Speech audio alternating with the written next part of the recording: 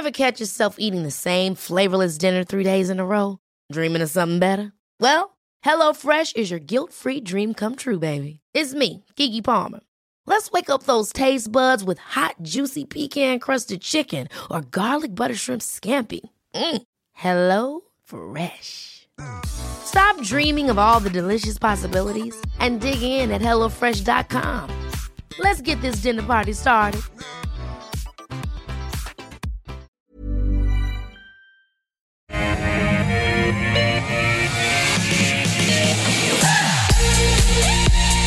Good Friday to you. Wonderful to be here with you. I'm Nadine Blaney, and this is The Call.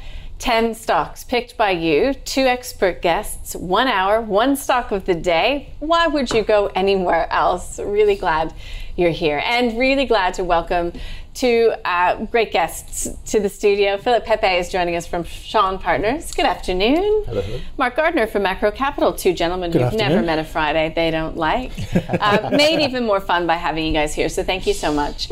Mark, you buying the market here? Not at the moment, no. Just trying to be a little bit patient, get through this US earnings season, see if any of the weaker economic data is filtering through to the company level. Most of the rally at the moment is kind of propped up by the pretty much 7 main stocks in the US. So I'm a little bit cautious, but certainly not, not necessarily bearish, but just cautious. Just wouldn't want to see how these companies, what their outlooks are, and things like that. Are you expecting big earnings downgrades coming through in the US? Or you can think about here in Australia, we do have the banks coming through in the next few weeks. We've got the US banks tonight, I believe, so that's a key data point. Yeah. If we see any material slowdown in them, that might spook the US market. But we saw a data point yesterday with our unemployment stats and employment figures, which doesn't get much better than 3.5%. Yeah, but the employment figures were twice what the market was forecasting. Yeah. So the chances, people are now talking about another chance of an interest rate rise, whereas 2 days ago there is no interest rate rise. Now it's like, well, we probably will get one in May, and that's what's causing me to be cautious. There are some good companies that are trading just too cheaply, and there's some that are very good. But for the market generally, we saw it similar. I think yesterday when a company like Whitehaven talks about cost growth. Just a reminder, if you're Perth-based, you can't get staff at the moment, your costs are going up. It was interesting because I read that coming from Whitehaven, and I thought, oh, that's interesting, because we've been hearing that all of these pressures are easing, but they were very clear in saying that it was still very difficult. Yeah, and then proved by yesterday's employment data yesterday. So it was one of the biggest 2-month increases in full-time employees I could see. But I went back like 20 years, and I couldn't find 150,000 new jobs in the full-time area added. So yeah, it's incredibly strong.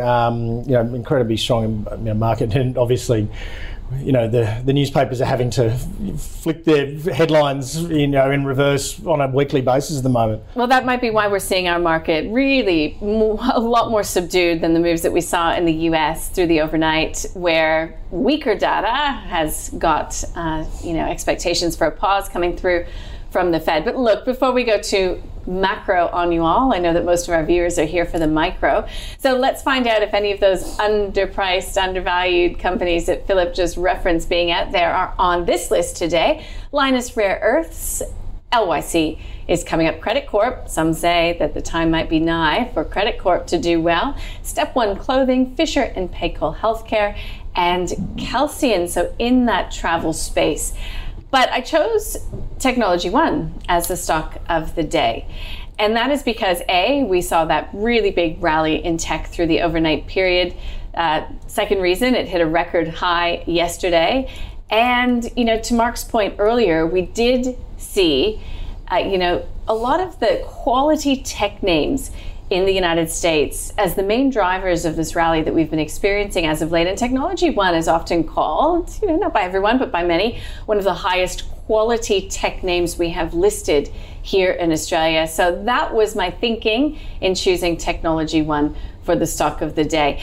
Philip, I'm going to start with you on this one. Technology One, at these levels, given what we just discussed in the macro, is it a buy, hold, or a sell? It's a great company, produced a great FY22 result, spits out a lot of cash. It is a profitable technology company and growing, coming out of COVID quite handsomely. It's hit near-term highs, probably for valid reasons, but I'm going to call it a hold. It's basically trading at or above analysts' consensus valuations. It is forecast to grow quite handsomely over the next 2 years, circa 15% per annum. I think the recent share price rally is the market expecting an upgrade. I believe the company is targeting an annual recurring revenue of about 500 mil by FY26. Yeah, they have put that timeline on it. Yeah. Various data points analysts are looking at suggesting, hey, that might be achieved a year earlier. And analysts love, or market loves a consensus upgrade. So, and they often in this market tend to happen April, May, late April, early May, mid-May. So the market's turning to, well, who's going to upgrade? And this is clearly a candidate for a potential upgrade into this current financial year. And it's already profitable and it's already growing. So I think that's part of the reason for the rally. I wouldn't chase it, but there's probably a good chance you will get that upgrade, so I'm going to call it a hold despite it not looking anywhere near cheap. But as we were discussing earlier, this stock hasn't been cheap for quite a while and it keeps delivering, so no reason to sell it. Valuation is just one thing I look at, but quality business, fully priced, but probably will grind higher, so I'll call it a hold. Do you see it any differently, Mark? Yeah, I'd say it's a hold as well. Potentially, I mean, look, if you've held it for a long time, you may be trimming small amounts to get back to a proper weighting because it has had a pretty sustained rally for quite a while. This company does have it trades in a PE range of 40 to 60. So, we are around about the 55 mark at the moment. The last couple of times it's gotten around that 60 mark, it has probably had a 6-month hiatus in price rising, and we are a little bit away from when they'll next report. But look, you absolutely cannot fault it. You're going through their report. Every metric is so bullish and justified. So I think it's getting to the expensive area, but absolutely wouldn't consider selling all of the holding. So yeah, it'd just be a hold. I'd probably, from a client standpoint, I'd probably run a bit of a trailing stop on a portion of the position from a practical standpoint. So yeah, and look, that their forward EPS expectations suggest that PE will drop back down to around about 40 over the next 2 years, which makes it which then makes it cheap again. So based on the historical range, they've got incredibly sticky customers, and a lot of growth, and they've always seemed to have backed up completely the what they've put out in their forecasts. So yeah, it's so you're happy to wait till it's cheaper before you would look to buy, but it brings to mind sort of a la CSL. If it's a true quality company, sticky earnings, expected to continue to grow, candidate for an earnings upgrade. Yeah, I'm like I said, I'm not putting new money, not putting new money into it here. It won't be immune to broader market weakness. Okay. So yeah, got it. There you go. Hold and a hold for Technology One on this Friday. Let's get to these companies that you've nominated, shall we? And first on the list is for Stephen. He's asking about Lynas. He says, look, I'm just after an opinion, this is interesting, on Lynas Rare Earths as a replacement for Oz Minerals, because of course Oz Minerals has now been taken over by BHP. This is an interesting one, Philip, because we have seen the share price down significantly from its peaks in January. Is this company looking good value? I'm going to call it a buy because I think it is. I mean, it's, you buy these companies for their leverage to battery technology, and I'll believe it when we see it. It probably won't happen in my working lifetime where we're full, everyone's electric. It is coming, but these things take longer than expected. Having said that, share prices move ahead of time. And this company's been around for a while, and it's generally a high quality company. I believe it is profitable. It got sold off heavily when Tesla announced that they're going to they're going to try and move away from rare earths to something they may have tried in the past. And then the market said, well, we thought there was demand for rare earths. No, it's not. So it's Lynas sold off 30%. The analysts who cover it suggesting, well, someone else will build the battery using rare earths, and Lynas might take a short-term hit.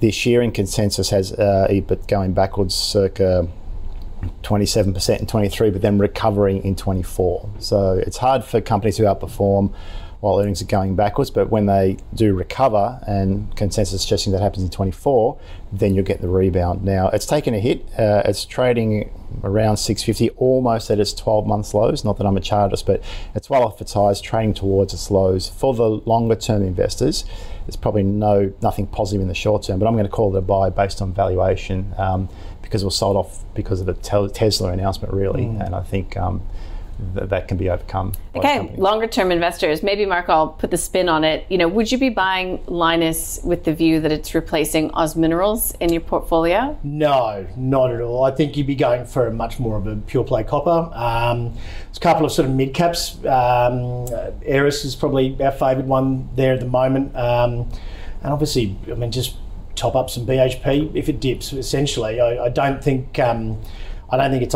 It's not. It's not like for like. It's not like for like. No, and I think copper's got so many more. It's got so many more vast uses as a conductor, as opposed to this is being more battery technology. So they've got a lot going on as well. They've got Malaysia where they've got an operation has restricted their license that kicks in July. And look, they're obviously they're getting an operation up and running in Western Australia, so they obviously foresaw that if they were, look, Malaysia could reverse that decision or water it down after pleas from the company. That Tesla announcement. There was something that was kind of missed overnight as well. Apple has actually said that they're essentially removing rare earths from their batteries now as well. They're going to use recycled cobalt and things like that. So a lot of the argument, I saw in the Twitter sphere about, when that Tesla announcement came out was, it doesn't matter, most of the batteries are in phones and laptops, et cetera, but that move to net zero from those big companies, and Apple's leading the way because they can afford it, is probably going to pioneer use of less rare earths. But I think it's wise, I would say it's a buy as well. It's wise to have some in your portfolio because this is the biggest deposit outside of China, and the Chinese have got a history of restricting supply. They've done it in 2006, they did it in 2010, and we've seen massive spikes in the prices of rare earth companies when that's happened, and these guys would be the biggest. So I would definitely, I wouldn't be fully allocated. I wouldn't be, throwing the kitchen sink at this thing. But it's one of those ones that, there's already murmurings that they're going to restrict supply. It's worth having there because it could spike really sharply. Okay, that's a buy from both of my guests. So that's the first double buy of this session.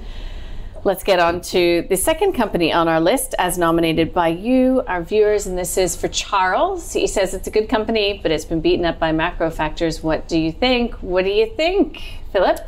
Credit Corp. I think it'll continue to get beaten up into its next result. It's a debt collector, buys debt ledgers, then goes and collects them. So really, it's in order for it to grow, people need to continue to take on more debt, and therefore those debt ledgers get sold and they can buy them and do the collections.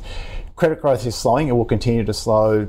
Consensus is still for interest rate rises in the US, I believe, and possibly still in Australia after we saw yesterday. We're yet to see the full impact of that play through, which will make it harder for them to grow. Consensus is forecasting no growth into FY23.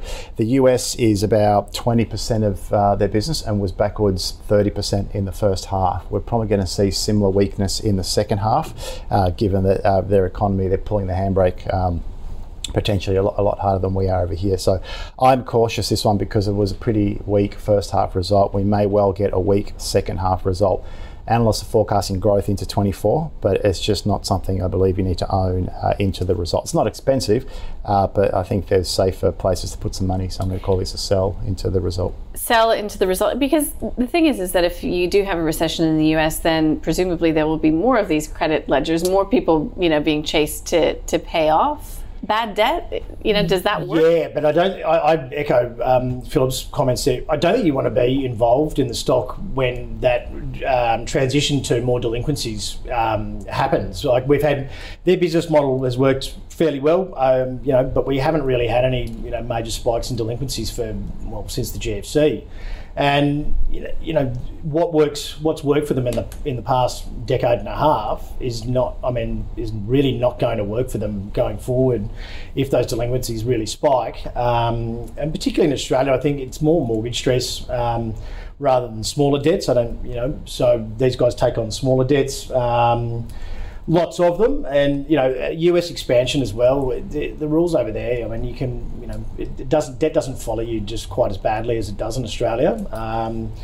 And I just don't feel like I would need to be taking the risk with the turn in the economy. I think you probably want to see the next results, or see how their business model pivots and go from there. But if you were in it, would you sell it?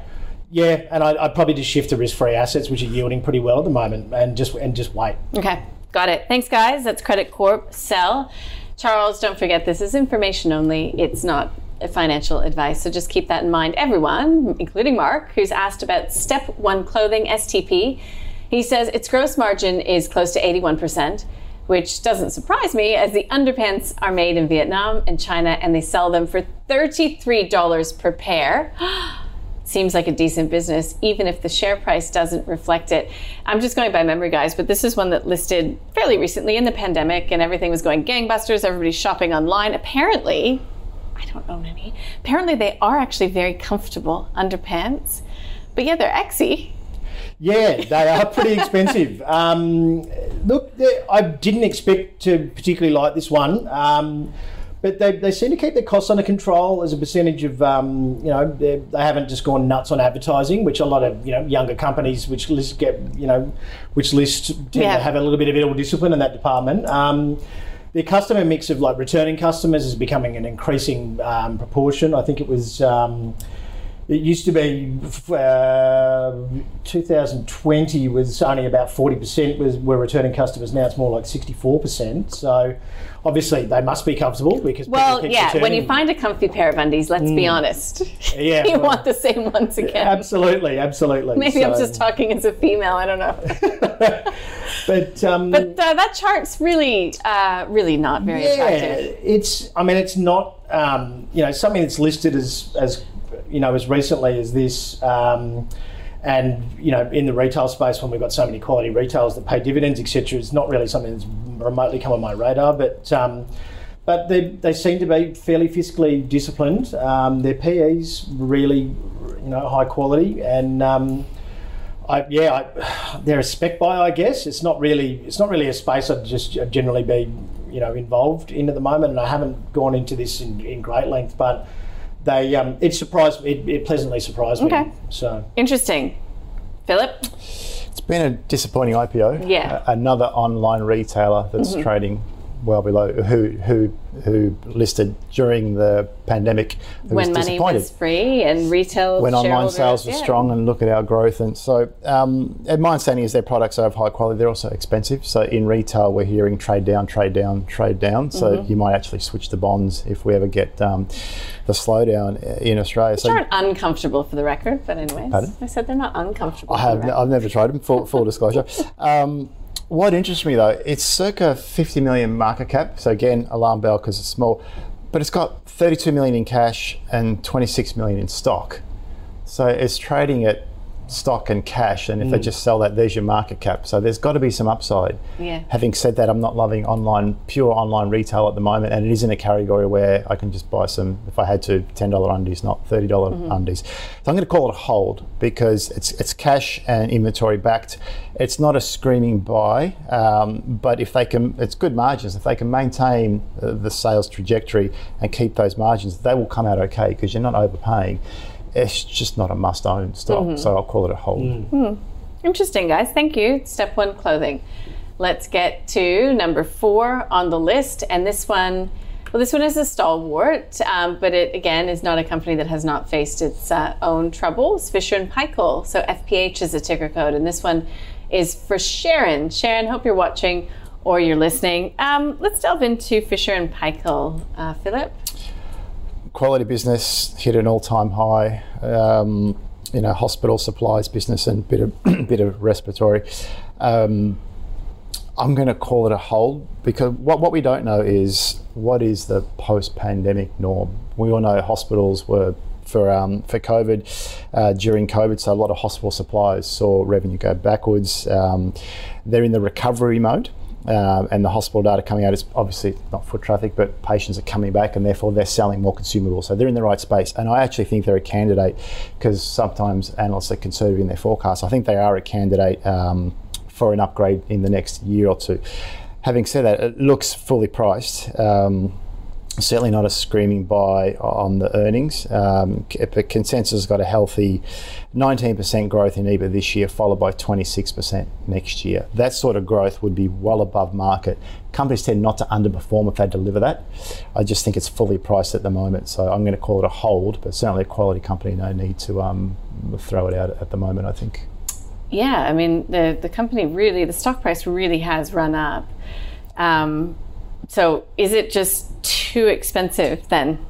Yeah, this is one that, I mean, if you have a look at the 1 year chart or the sort of 1 to 2 year chart there, I've probably got a little bit, our clients have owned this for probably 12 months, 18 months. Thankfully, we started buying, we didn't go throw the kitchen sink at it too, because we got in a little bit too early, essentially. We were sort of buying around the $24 mark and then scaling in as it continued down.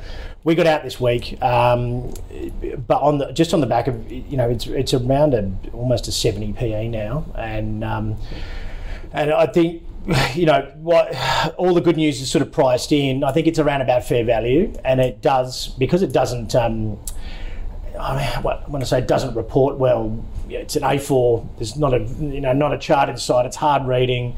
They don't really give a lot of clues away as to it's a good quality business, but it is very prone to, if they mildly disappoint, the stock gets absolutely whacked. And I've lived through this. When we like I said, we started buying around the 24 mark, I think was the first clip. I mean, it's been down to $17. So I've had clients chewing my ear off about this one for 12 months or more. It was more relief getting out in the last week than anything else. And there's not a massive dividend yield. Their profit margins have consistently dropped for 3 years in a row. And I just want to see the next earnings report because, at a 70 PE, if we have any pullback in the growth stocks, and obviously higher interest rates eat into those high growth stocks, this will be one that, I mean, how volatile it's been lately, it could easily fall back to $20, and then I'd probably be interested again around there. But yeah, at the moment, I think it's about fairly priced and just need more data. Okay, so that's a sell. We'll call it a sell. Yeah, it's a sell. Okay.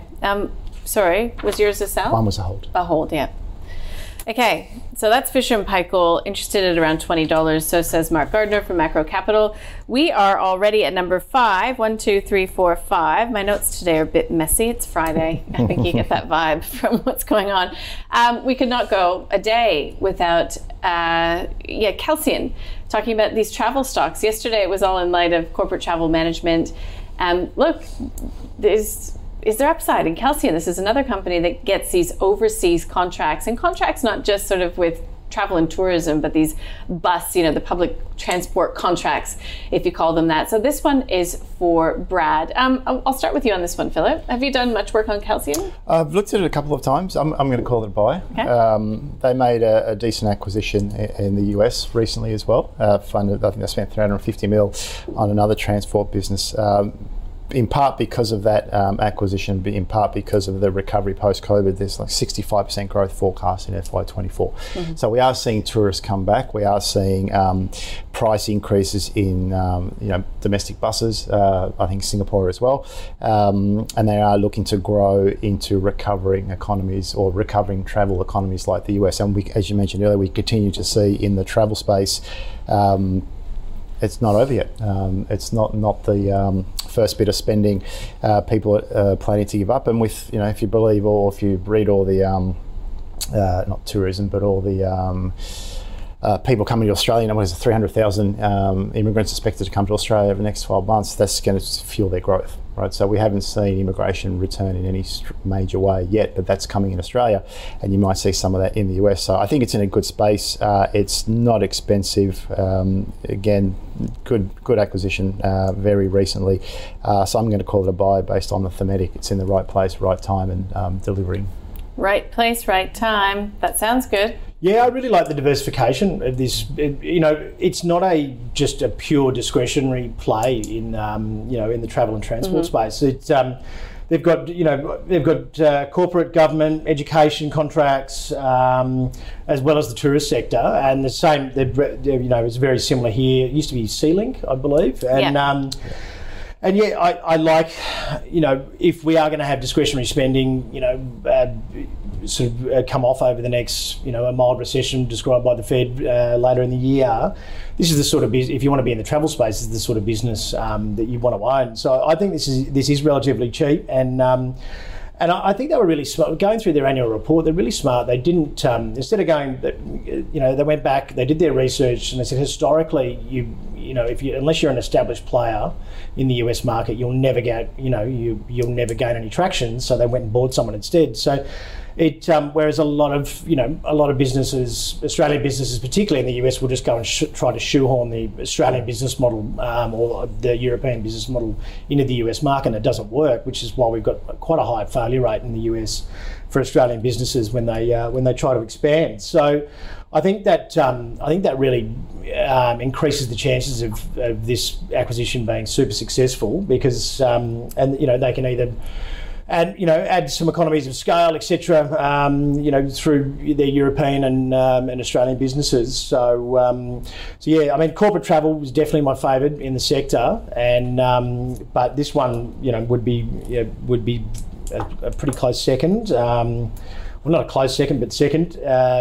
Certainly, I think those discretionary travel stocks are a little bit too high. I think people are discounting the fact of how much debt and how many shares were issued over the course of the pandemic for the likes of Webjet and Flight Centre. And the corporate travel on these guys are a really great option for you to be switching out of those that have played out and are probably trading at market cap record highs in the case of Webjet, and pushing back into more diversified and more stable businesses.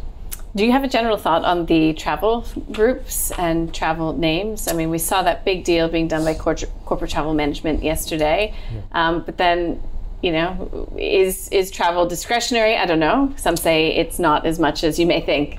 Look, we like the space. We cover Helloworld. We like Helloworld. That's something that's been performing well. That is more retail rather than corporate. But we've had 2 years at home. Now, what my thought process was, for the first 12 months, we saw people saying, I just need to travel, and I'm going to travel, and I don't care what it costs, and I'm going to spend $10,000 to get to Bali, and I'm going to do it. Prices are now coming back because capacity is coming on. So you got a whole bunch of people who wanted to fly, couldn't afford to fly, spend another year at home. All of a sudden, prices are coming back to pre-COVID levels. Traffic, if you look at the aeroplane stats, travel miles are going back to pre-COVID levels. So the growth hasn't finished yet, and it's generally in people's budgets. Yeah, it gets cut if the proverbial hits the fan, but we're not yet we haven't had the recovery yet, so there's not really a lot to cut yet until we get the recovery. So I think we're still seeing that play through. Certainly from business point of view, we're now doing fewer Zooms and more in-person meetings, so that's going to keep going. But if you look at a company like Kelsian Group, we've been working from home, so we're using buses again.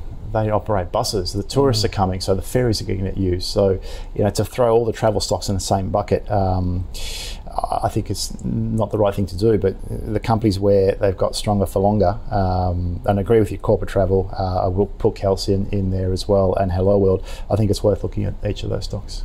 Thank you, guys. Believe it or not, we're at the halfway mark. So let's wrap up what we've discovered so far. So in terms of the stock of the day, Tech One, it's a hold from both of my guests. Look, Mark Gardner just calls it expensive. Philip agrees, it's a great company, profitable in the tech space, sticky customers. It's a candidate for an upgrade. However, the valuation is where his concern lies. That brings us to our first double buy of the day, and that is Lynas. So look, Mark doesn't reckon this is a replacement for Oz Minerals.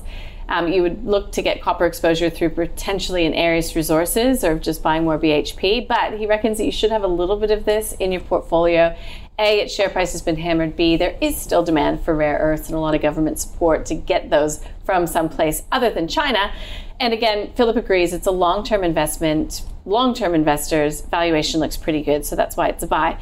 Credit Corp, they agree that it's a sell, so there's no need to be in this name as the cycle turns. So yeah, looking for growth potentially in FY24, but no need, in Philip's words, to be in there for the upcoming result. Step One Clothing, Mark was pleasantly surprised when he took a look at it. He just wouldn't be going all in. I mean, this is very much a specky buy in his view, but he does look at the PE and looks interesting to him, particularly as they continue to keep costs under control. Look, Philip can't call it a buy, but he calls it a hold because it's cash and inventory backed. So, potentially looks a little bit better under the hood than what that chart might suggest since it's IPO at the height of the pandemic. And Fisher & Paykel, again, it's just too expensive, really, for both of my guests. And Philip also wants to know what is the post-pandemic norm for a company like Fisher & Paykel. In the meantime, it's fully priced. Mark would be more interested at getting in around $20. It's a hold for Philip. It is a sell for Mark. Has to be. He's been selling it out of client portfolios. It would be very strange if he said anything else. And then we get to Kelsey, and both of my guests like this one. You just heard why. It's a double buy. We're 2 double buys on this Friday so far. All right, let's get to the investment committee. Double buy. I mean, that's not proper English, surely, but it means something for our investment committee, which, by the way, you can watch online at ausbiz.com.au. Here's a little picture of what's in this Ausbiz portfolio, as we call it. So this program acts like a filter. So when companies get a double buy, we actually put it to the investment committee that meets once a month. They then determine whether it should be put in the Ausbiz portfolio, to what extent. For an example, this month, we actually didn't take anything in or out, but we did increase allocations to Wesfarmers and Macquarie, also Boss Resources, and 7% cash was spent. My apologies. New Century was removed, WiseTech was added. Okay, let's check it out and see how it's performing. So far, it's up by close to 10% on a cumulative return basis. We've been tracking this since March the 1st of 2022. So that's some perspective for you. Look, coming up in this next half hour, around about there, we've got Gold Road. It would not be a day without a question from a viewer on Gold Road, or I should say gold companies in general. Resimac is on the list. We've got Tribeca Global as well on the list, Navigator Global, and Lias Energy as well. LIS is the ticker code. But let's get to Gold Road. This is for Thomas. He says it's nearly unhedged. It's debt-free. He reckons it's got great management with foresight. Let's find out what our expert guests think. Mark Gardner from Macro Capital, Philip Pepe from Shaw Partners are here. Let's start with you, Mark, on Gold Road, because management matters when it comes to these smaller miners. Yeah, it does. Look, this has probably been our preferred in the gold space. We've recently sort of taken it off. I'm not a gold bug, so your view on this stock really just depends on the gold price. To be honest, the only sort of situation where I'm going to be interested in gold is obviously if there's any further banking issues and there's a lack of faith in the financial system. Obviously, gold would be a go-to. I would probably prefer silver. It does tend to outperform in the situations, and it's kind of often forgotten about. But look, it's a store of value trade, and we even saw crypto rally. Obviously, when the banking crisis hit off, crypto was sort of born out of the GFC, where money was printed, and people lost faith in the fiat currency system. So. It's a faith-based trade at the end of the day. It has so little industrial use, gold, that realistically, from a supply-demand point of view, there's never going to be a supply gap. We had central banks buying record levels of gold last year, and it barely rallied. So as long as, it's a little bit like a musical chairs trade for me. You've just got to make sure you can find an exit when the music stops. But yeah, it's not really something that I get involved in. It's so would you sell with gold prices up around record highs? It's just something. I'm not the wrong person to ask. It's just not. I don't see the gold trade as having a proper investment thesis, to be honest. Okay, interesting. So I'm going to call that an avoid from you, just because it's an avoid. And look, and until the point there is like a further drop in faith in the banking system, which may or may not happen. These stores of value trades, I think, will have probably peaked out for now, and it's not really an area I like to play in. Well, that's interesting because, we talk a lot about the Aussie dollar price for gold, a lot of uncertainty, still an inflationary environment. If they've got these long mine lives and can get it out at a reasonable cost, are there not opportunities in Aussie gold? I think yes. I think you need to own a gold stock. Okay. Not just for diversification reasons, but because the earnings are going up and where they are producing their cash flow is going up. So Gold Road has cash costs or all-in costs of around $1,600 an ounce. The gold price is $2,000 an ounce, so it's a nice tidy profit there. It pays a dividend. You don't buy resource stocks for a dividend, but it pays a dividend. I think the gold price is record high in US dollars and near record high in Aussie dollars. So from an Aussie dollar point of view, this company will be spitting out a lot of cash. And I think analysts are now playing catch up with the gold price rallying, that although it looks fully valued, you probably see some upgrades in the next month or so as analysts update for commodity prices and put through some updates, and therefore that might propel gold stocks like this one up further. Having said that, I wouldn't chase it. It looks fully priced. So you know, I don't think it's pricing in full a $2,000 gold price, but it's not as cheap as it was. So I'm going to call it a hold, because I'm not an expert, but I just can't see gold falling in a heap anytime soon, like iron ore can do and oil can do. Safe place to put some money. Got to have some gold stock. Wouldn't sell it, but it's not a buy. It's a good quality company trading at fair value, so I'll call it a hold. Good, and that's, you know, I'm not casting shade, but you don't have to be a gold bug to hold gold in a portfolio or a gold company, right? No, I'm not a resource analyst, but I understand that commodity prices move commodity stocks, especially where it's almost a pure play like this one. It just, if you look at the futures curve, if you look at what's happening in the world, I just can't see gold. Again, I'm not an expert in commodities, but I can't see gold collapsing like oil can, iron ore can, and therefore a company like this who's producing with $400 a tonne profit and growing should spit out a lot of cash, may even increase their dividend or give it back to shareholders. So for the short term, I think it's more than just a safe place to put some money. Great, thanks for that. All right, guys, let's get on to the next on the list. This is for Gareth. Gareth, I hope you're enjoying your day wherever you may be, and it is Resimac. So Resimac, as we know, is it's in the insurance sort of space, isn't it? And loans. Yeah, mortgage broking. Yeah. Yeah, look, a lot of these finance companies have taken a fairly big hit of late. Their revenue's been incrementally increasing, but net profit margins dropping. It's a behold for me at the moment. I just think the sector overall, there's pretty decent options. We quite like sort of Judo Bank at the moment. And the problem with these sort of, you know, the smaller finance companies is when delinquencies happen, they tend to happen in one enormous wave. So as long as they're managing things well, I think their overdue is only about 2% at the moment, and their repayment buffers, they've got probably about 40% of their clients are more than 12 months ahead. So they're fairly good stats. 40% are on time. Obviously, inverted yield curve doesn't really help these guys with the net interest margin. So I think with that banking sector, this sort of goes for the big four as well with the mortgages. I think they'll probably report fairly poorly.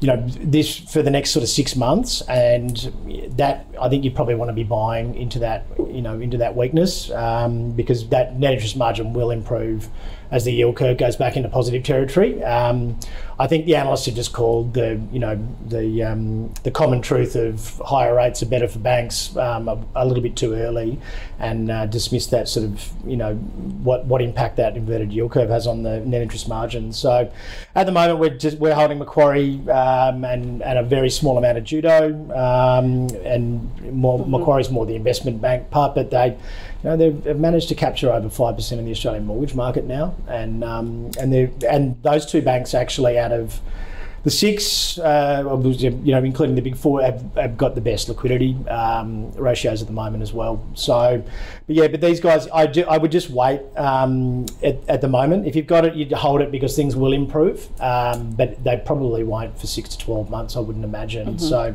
look, if you need to sell, I'd probably sell and revisit. But if you're a long-term investor, I think you can hold on to these guys. Yeah, and apologies, Resimac. I had Friday brain. It's a lender, essentially a non-bank lender for consumers, SMEs, businesses as well. So, what do you make of Resimac? Look, I tend to agree. It's in a tough space at the moment, so its loan book is going backwards, and earnings are expected to decline materially, like 60% this year because of the slowing in growth. And if you look at the industry stats, CBA and Macquarie are dominating the mortgage space, and while conditions persist, smaller players will struggle. There's a flight to bigger companies because they'll fight harder to keep them or grow their market share and keep their loan book growing. So you'd assume Macquarie and CBA will keep winning in the loan space for at least the next 12 months, making it even harder for Resimac to grow. Having said that, the share price has been smashed, so I think all that doom and gloom is in the price. So if you owned it, you've probably experienced most of the downturn that you're going to get. I would hold it. I wouldn't sell it at its lows. I just think you're in for 12 months of minimal return on your investment, and then hopefully we get some growth for them into FY24. But it's going to be a challenging FY23 for them, but that's in the price. Yeah, okay, interesting. I spoke with an expert who was looking at the data this morning and just saying that competition, I mean, yeah, with this mortgage cliff coming and a lot of the refinancing, will be pretty brutal out there in terms of competition. Yeah, and look, at the big guys will use that because they've got, big pots of cash. They'll use that to hustle out the smaller players. So it's going to be difficult for these guys. All right, let's get to number 8 on the list, and that is Tribeca Global, TGF. This is for Roger. Roger writes, look, they've commenced paying dividends with their first going ex-div later this month or so with a 6% yield, and it's trading at a 15% discount to NTA. Let's take a look at Tribeca Global. Philip. Let me disclose they recently raised some capital, and Shaw and Partners were one of the brokers that helped them. So we wouldn't have gotten involved if we didn't like the company. So it's a buy from me. It is at a material discount to NTA. So that's, I wasn't involved in the deal, but that's what attracts me to a company like this. You're buying it at a decent discount. If you look at its performance track record over the last few years, in the good years, they do very well. It has been very volatile, but I think you do need some exposure to resources, living, working, earning in Australia, and they've just started paying a dividend yield. So I actually think it's a buy because of the longer term track record, the sector you're playing in, you're getting at a decent discount to NTA. A number of other funds are trading at or above NTA, and it's paying a dividend. So for me, it's a buy for the thematic and for the fact that it now pays a dividend. Okay, thank you. But why wouldn't you just buy an ETF? Why wouldn't you just buy, these direct equities if you want exposure to global natural resources? That's how I would generally play it. I probably recommend this for someone who's wants to be less active generally. For anyone who's obviously, probably more for viewers of this show, I think you could probably do a pretty similar job yourself with a decent amount of research or a good broker. So look, it doesn't particularly interest me. But I would echo Philip's comments. I think it's more of something. If you want exposure to that thematic, they're a fairly solid fund manager. It is trading at a discount. If you don't want to be mucking around, having to get in and out of things and having to monitor things, then yeah, it's a pretty easy, low maintenance way of doing that. We had some clients involved in the cap raise. It is pretty thin to get in and out as well. So I would probably only say, I'm a buyer of the thematic. So therefore, if it suits you, I'd be a buyer of this. But you probably want to be, taking this on a 1 to 2 year minimum time frame. It's not something you want to be trying to, play the range or be active in at all. So it's horses for courses. That's generally not what you do with LICs, right? Which is what this is. Yeah, exactly. Yeah. So it's a buy, but it probably, if you want to have more control over your investments, I think you can probably do a similar thing yourself. Well, I think that's the most begrudging buy I've heard coming from Mark Gardner, but it is what it is. But it's a valid point. There's the thematic, which is positive, but then there's, do you have the time, the ability, the interest to do it yourself? Mm-hmm. And that applies to any LIC, that applies to an ETF, or that you can buy a parcel of stocks yourself. So I guess you just want to look at fee, you just want to look at the costs involved when it comes to ETFs and whether or not that's also something that you weigh up as well. Exactly. Okay, but other people really like owning listed vehicles. So there you go. There's a case for everybody. So that's Tribeca Global. Let's get to Navigator Global. NGI is the ticker code. This is for Matt. He says, fundies liked it at $1.60. Now look like it's trading around just above $1. He reckons it looks great value to accumulate and ride it out for the next few years. So it's always good, just a note to our viewers out there, when you do want some ideas or some information about these companies, it helps us to know if you're a long-term holder or not. Obviously, that changes the equation very much. So Navigator Global, Mark. Analysts were pretty keen on Magellan at $14 as well. So it's a very difficult one. You really held ransom to outflows in the funds management business, and funds have had some pretty significant outflows. It can quite often be a popularity contest, is probably what's been seen in the likes of Magellan, which has gone from sort of rock star to almost has been in a very short space of time. And so it is a bit of a tough space. I went and had a look at their funds. They outperform, like generally, all of their benchmarks.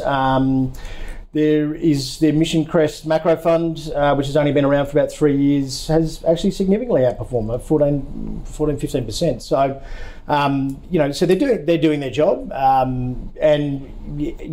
I mean, the space at the moment, like I said, redemptions can hit you for any reason. You could actually be doing your job quite well, and your level of fees drop with the exit of a big client on the basis of one or two results. So it's a flighty business overall.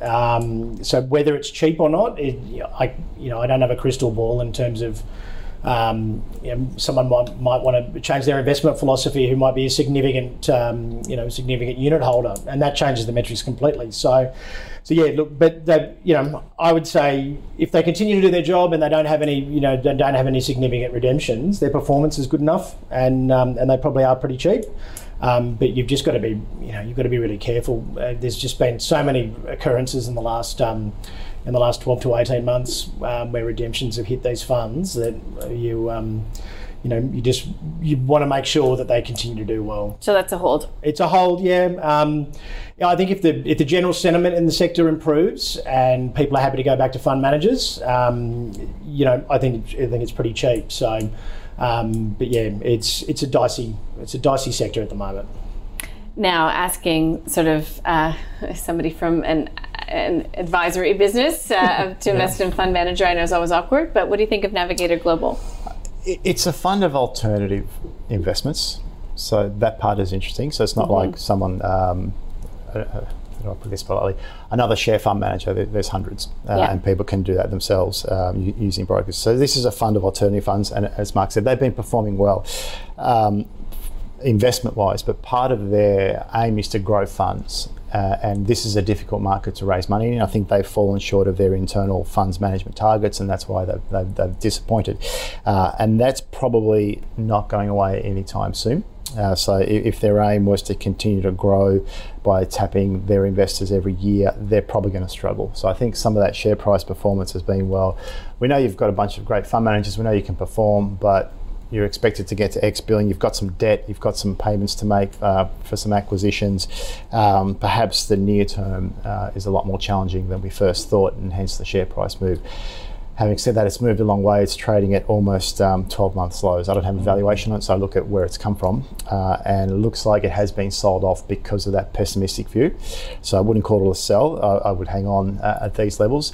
I just can't see it snapping back anytime soon. We probably need to get this current financial year out of the way for them, so they can roll off and then get back to earning not just base fees, but higher performance fees. But if the markets fall, their base fees are going to fall, and will be harder for them to outperform unless they're shorting. So near term's probably challenging, but a lot of that's in the share price, so I'm going to call it a hold. There's a whole raft of new competition now with bond funds as well. So I mean, those guys have been sitting dormant in the market for 15 years, and places like Coolabah Capital, they're getting pretty decent returns, and they're relatively risk-free. Like they're attracting funds out of these equity, out of the equity funds management business as well. So there's it's not like it's a competition that's grown from scratch. These guys have always been around. They just haven't had attractive returns for a long time.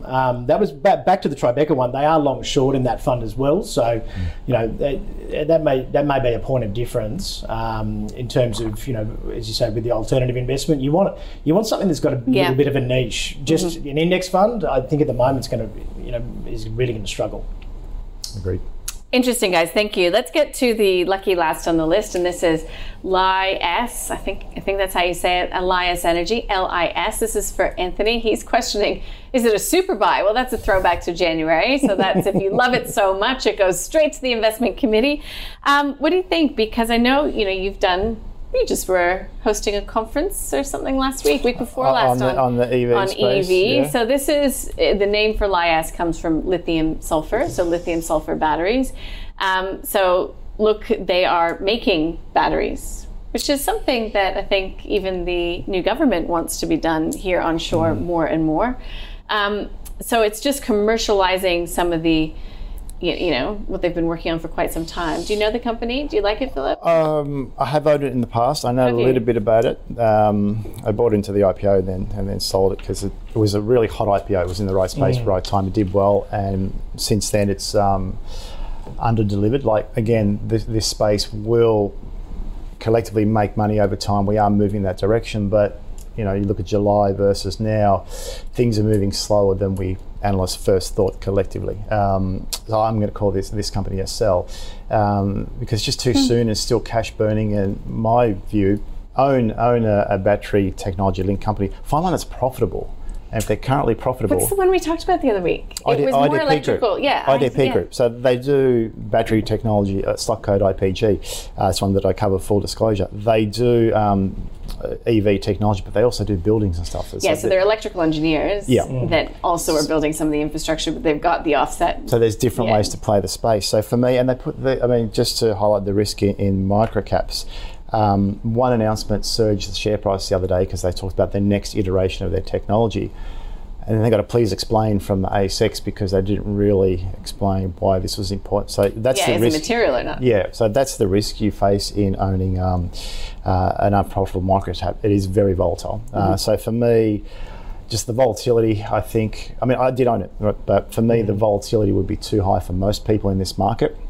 There's profitable ways to play the EV space. There's no reason why you can't own Linus, right? So that's profitable and pays a small divvy, I think. So I'd rather, where there's an alternative, if there's a profitable, larger, more liquid company, I would play that.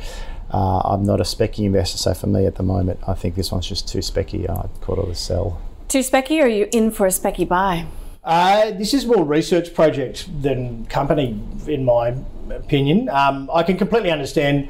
I remember this IPO at the time. You had the likes of Magnus going ballistic and floating. I think 40-50% ranges on days, etc. And I think we did end up with some of this. It was an offshoot. But yeah, the announcement they made the other day, it's a 45% increase to the volumetric energy density with their new. Can we all pretend we know what that means? Yeah, exactly. Okay. But essentially, it's making batteries more efficient. Yeah. So, which we will need because there's literally at our current technology, there's not enough lithium on the planet for everyone to have an electric vehicle. So we're going to have leaps in technology there. Otherwise, we just essentially run out. So, but this couldn't be a worse market for companies like this. Is huge cash burn, and maybe the technology gets bought by someone at a cheap price who is profitable. But but even then, it could drop 30% before then, and then a 40% premium just puts you back to. So yeah, I wouldn't put I admire what they're doing, and their research has been progressing. I think Deakin University or something like that's involved with them. But yeah, money's not free anymore, and I think the cash burn's going to kill them. And I dare say they'll end up probably on selling the IP at some stage because I think the IP is valuable.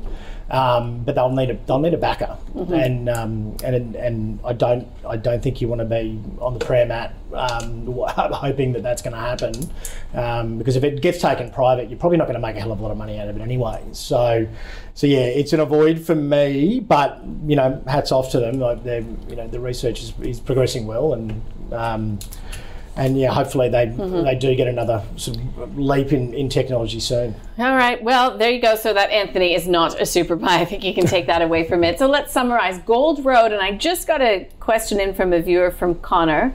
He was asking for a view on Gold Road Resources. Maybe he's not watching live. He says, is it time to take some profits at $1.90? Well, Philip says no. He says, hold it. It's worthwhile having some gold in your portfolio. It's diversification. Also cash flow. These companies are being really cash generative right now. It pays a dividend, likely to see some upgrades. He says it is fully priced, but don't sell. You want to hold it. It's an avoid though for Mark. He can't get his head around gold.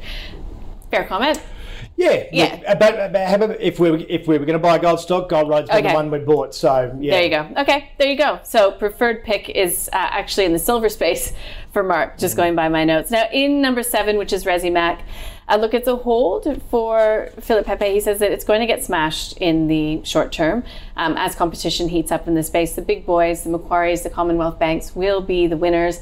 Look, Mark echoes that. They hold Macquarie, but they've also got a little bit of Judo Bank. He says hold it because the next few months, the next, say, 6 months are going to be pretty painful, but there should be some upside after that if you're already in it. Tribeca Global, it's a buy from Philip Pepe. It's a buy from Mark, but he says look for those managers that are listed for an edge, and he points out that it's got a long short strategy. So yeah, just be careful. It's pretty thin to get in and out of as well. Navigator Global, it's a hold for Philip. He likes the fact that it plays in alternative investments, but it's just difficult to sort of know where these markets are headed, and that's same for Mark. So it's a hold for him, Navigator Global. It's difficult being invested in some of these fund managers because in his eyes, sometimes it's a popularity contest. And LIS or LIS Energy, it's just too volatile for Philip. He's a long-term investor. The technology, the story may be good, but is it a way to increase your capital returns right now? No. And that's what Mark agrees with. So huge cash burn. It's not the time to be burning through cash, is it, when it's getting more and more expensive to raise capital? Well, that brings us to the end of our show. Thank you, guys. Thank Mark from Macro Capital and Philip from Shaw Partners. Thank you. Always a pleasure to have a chance to speak with you guys. I do hope you have a good weekend. Listen, if you would like us to cover any stocks, you can email the call at ausbiz.com.au, or you can tweet to us at ausbiztv. Coming up next on The Pulse, Carl Capolingua with his macro, micro, crypto. Stay with us.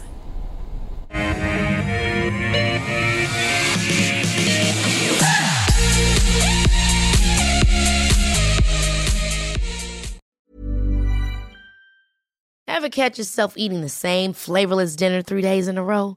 Dreaming of something better? Well, HelloFresh is your guilt-free dream come true, baby. It's me, Keke Palmer.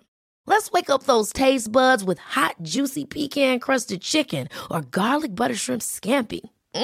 Hello Fresh. Stop dreaming of all the delicious possibilities and dig in at HelloFresh.com. Let's get this dinner party started.